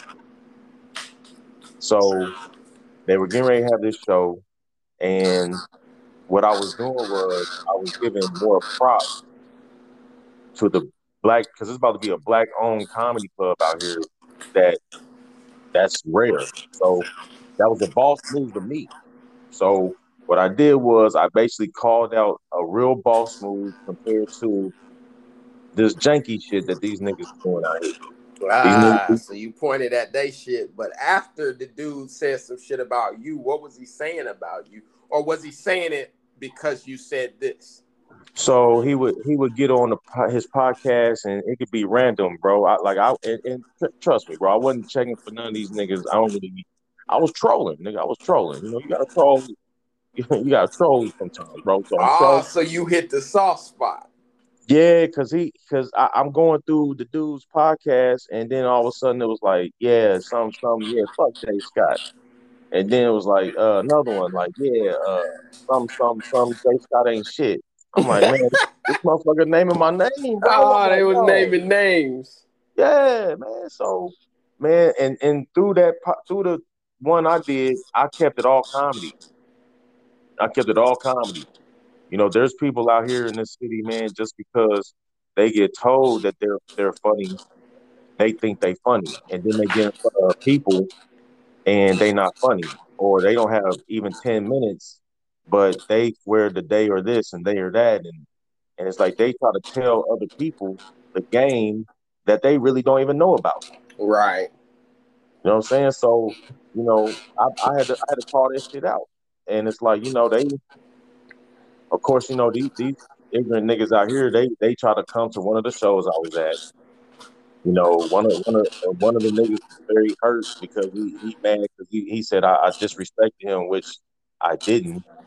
And it's like, man, niggas was looking like some retarded R&B group, man. So I like, yo, man, I gotta leave these niggas alone, man. The Like, San Antonio Kings of Comedy. yes. And the thing is, these niggas are so silly that they don't even man, I ain't even going. They did that show and they don't even know how to market themselves upon that title. Well, one is it's a self-given title, and I'll be real. I mean, the original Kings of Comedy, which even people were like that weren't involved with that were like, oh well, Richard Pryor is the king of comedy. End of story. And I mean, there was that type of sentiment being echoed even while they were doing Kings of Comedy, And I mean, obviously Hey, I was look, a kid back then, so I couldn't feel no sort of way. It's interesting that amongst Black people, anytime someone says they're the king, which I don't know why that's such a title that we fight over. And I mean, you can go all the way back to T.I. when he said he was the king of the South. right. And the first thing everybody jumped to do was, nigga, you ain't the king of nothing. You on your first album. Who are you to call yourself the king of anything? And I mean, his first album flopped, so it justified people's sentiment that he wasn't. And in fact, people were saying that was part of why he wasn't. And then it was funny because the people jumped to defend, oh, well, you can't be the king of South because Scarface is, or because UGK is, or because Outkast is. All those people back T.I. and were like, actually, we don't give a fuck that he calls himself that. Like, it's y'all who are being sensitive. Like, let him be whoever he wants to be. But I only said that because even in New York, there is the New York Kings of Comedy, and that is, three very funny comedians. And I mean, it's changed a couple of times who's been in the group. But we as comedians and as younger comedians very much see that as like you're telling everybody you're old because that's an old title. And Right. I think J. Cole on one of his albums talked about the king and those who desire a crown, and it's like, yeah, man, there is no. So to be the self-proclaimed kings of San Antonio comedy is just, it seems a little silly to me. I'll go as far as to It, say that. it is, bro. It is, bro. But I'll say it like this: like in 2021, like gimmicks are still, there. You know what I mean? So it's like even if you call yourself that, that's cool. But now you have applied more pressure to yourself, and you have to live up to that. Yes, there's a You have to higher live up to that. standard now. Yeah, and so that was me on that live calling it out because they don't. That's not a real high standard. It's like they see how the other wave is, especially out here. You know what I'm saying? With other people making moves, and so it's like they try to do what they could to stay relevant. And what And I'll other way to be say relevant? for And myself, being in New York, that I think, like in New York, there's the haves and the have-nots, meaning you could be on a show with somebody who their only job is comedy, and they right, basically leave in a limo and you get on the train. yeah, And I'm yeah. exaggerating, but one I thing know. that I noticed in Indianapolis, and one reason I was trying to leave I left was because the middle everywhere else, you feel like it's so full because there's no true really, none of us are on TV because there's no market where we're at, to the point that people try to use experience, but then you go, nobody knows who you are either. Like, you remember like a Reno Hype? Yeah. Back in Indianapolis, where he was marketing himself like such a big dog, but when you start talking to him, you like, you got 3 years of experience just like me. Yeah, In fact, I'm more experienced than you are. Yeah, and I follow him on he's still around, man, nigga in Cali, man. But I I gotta find him. He was a character. Yeah, he's still look, he on Facebook, whatever. But yeah, man, yeah, that's the thing, man. Like, you know what I'm saying? Like I said, I'll definitely say this, that, when it comes to this comedy game right now, the more shows that you put on independently, the more hustle and grind that you use the marketing, the more results you'll get, however way you're trying to get it. Like, if whatever your goal is in comedy, there's a formula and a way that you can use to really get yourself out there. It's just a matter of if that's what you want to do and how far you want to go. Right. And there's a lot of fluff and a lot of clout involved. And like I said, I started noticing, especially in smaller markets, you get a lot of people. Essentially, there's contenders and pretenders, and you get a lot of pretenders that market themselves like contenders. Facts. And you were calling that out basically, and the hit dog seemed like Holland. They felt like you called them out by name, which I do appreciate as a comedian. I try to avoid the beef, and I try not to name people to where it's like, if the shoe fits, wear it. I'll say what I feel like you're doing that's janky, but I'll try not to name you. But there is, I think, an advantage to naming people, because you got to be careful with, if the shoe fits, wear it, because a lot of people will think the shoe fits them. Right. So it's more direct, better to just go ahead and name who you're going to name, because usually they know you're talking about them, and most people do. But then you, like I said, might have somebody that feels like they caught a stray because you weren't being specific. So I think it's manly as fuck to be specific, but you got to be willing to, battle that out once they hear it. And that's crazy that y'all got to naming names, but I like that, because out here, everybody subs everybody. Subliminals. That's the crazy part, though, bro. I didn't name these dudes in that video. I didn't. No, I didn't. I did not. What happened was I put the title, and then once I put the title and I put one of the other comedians' name that is opening up the spot, then they saw the title, then they started sharing it and trying to tag the other. You know what I'm saying? So that's how they came on. So I was trying to actually get one of them to come on the live to talk, and the nigga declined it. You know what I'm saying? So just based off the fact that you shared, I guess they felt like a competing venue. Yeah, well, I think they shared it because they knew that I was getting ready to talk about something that they cannot do and try to latch on to use.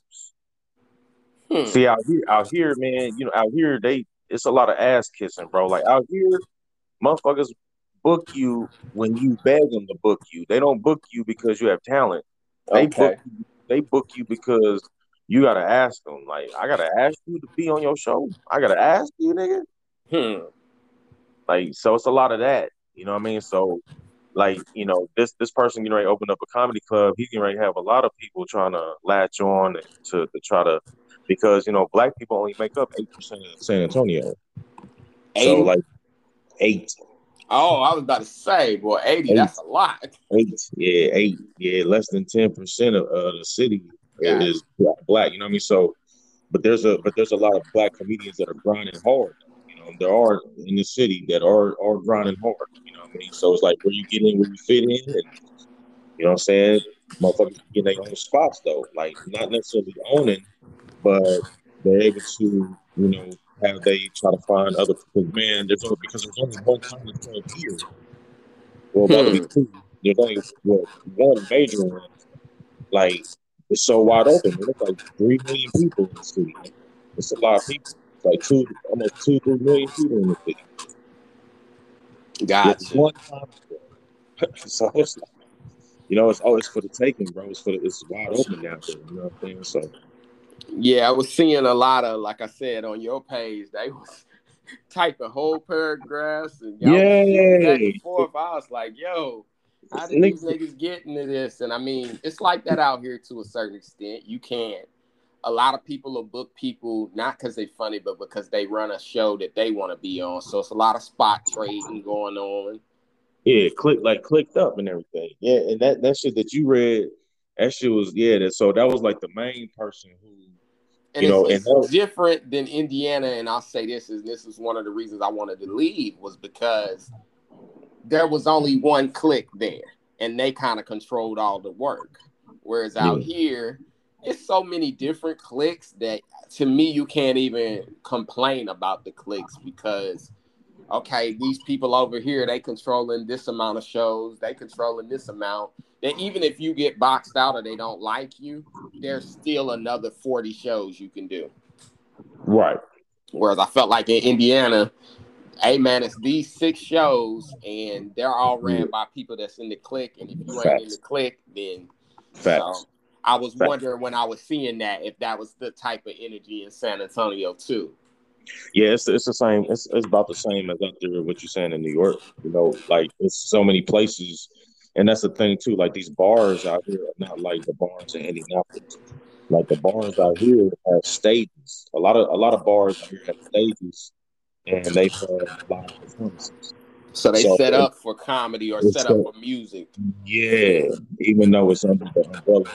So there is a better circuit than in Indy. Yes. Okay, that's dope. Yeah. Like I said, But it's more comedy clubs in Indianapolis though. Like I know you got Helium, Crackers. Like they've opened up a few of them since I left. So they came up. Yeah, when I was there, I did Joker's Wild, and that was like 2 years ago, maybe 3. See, that's what I'm saying. It's because they had took over the Crackers downtown. Okay. Yeah. And then they were just building the Helium.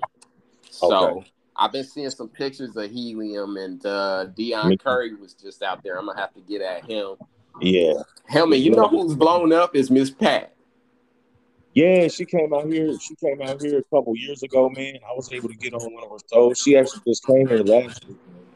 But she came out here a couple years ago, man. And I was able to get on one of her shows out here. Yeah, she's doing her thing. That's dope. So she was nice to you in the whole 9. She was nice, bro. Because when last time I was around Miss Pat, she was not nice to me at all, man. And I think it was at Morty's, and it was a show I did. I think she hosted it, and I don't know. She just kind of always had, I didn't really talk to her a lot. Okay, yeah, and there was an age gap with me and her because she always felt more like an aunt to me.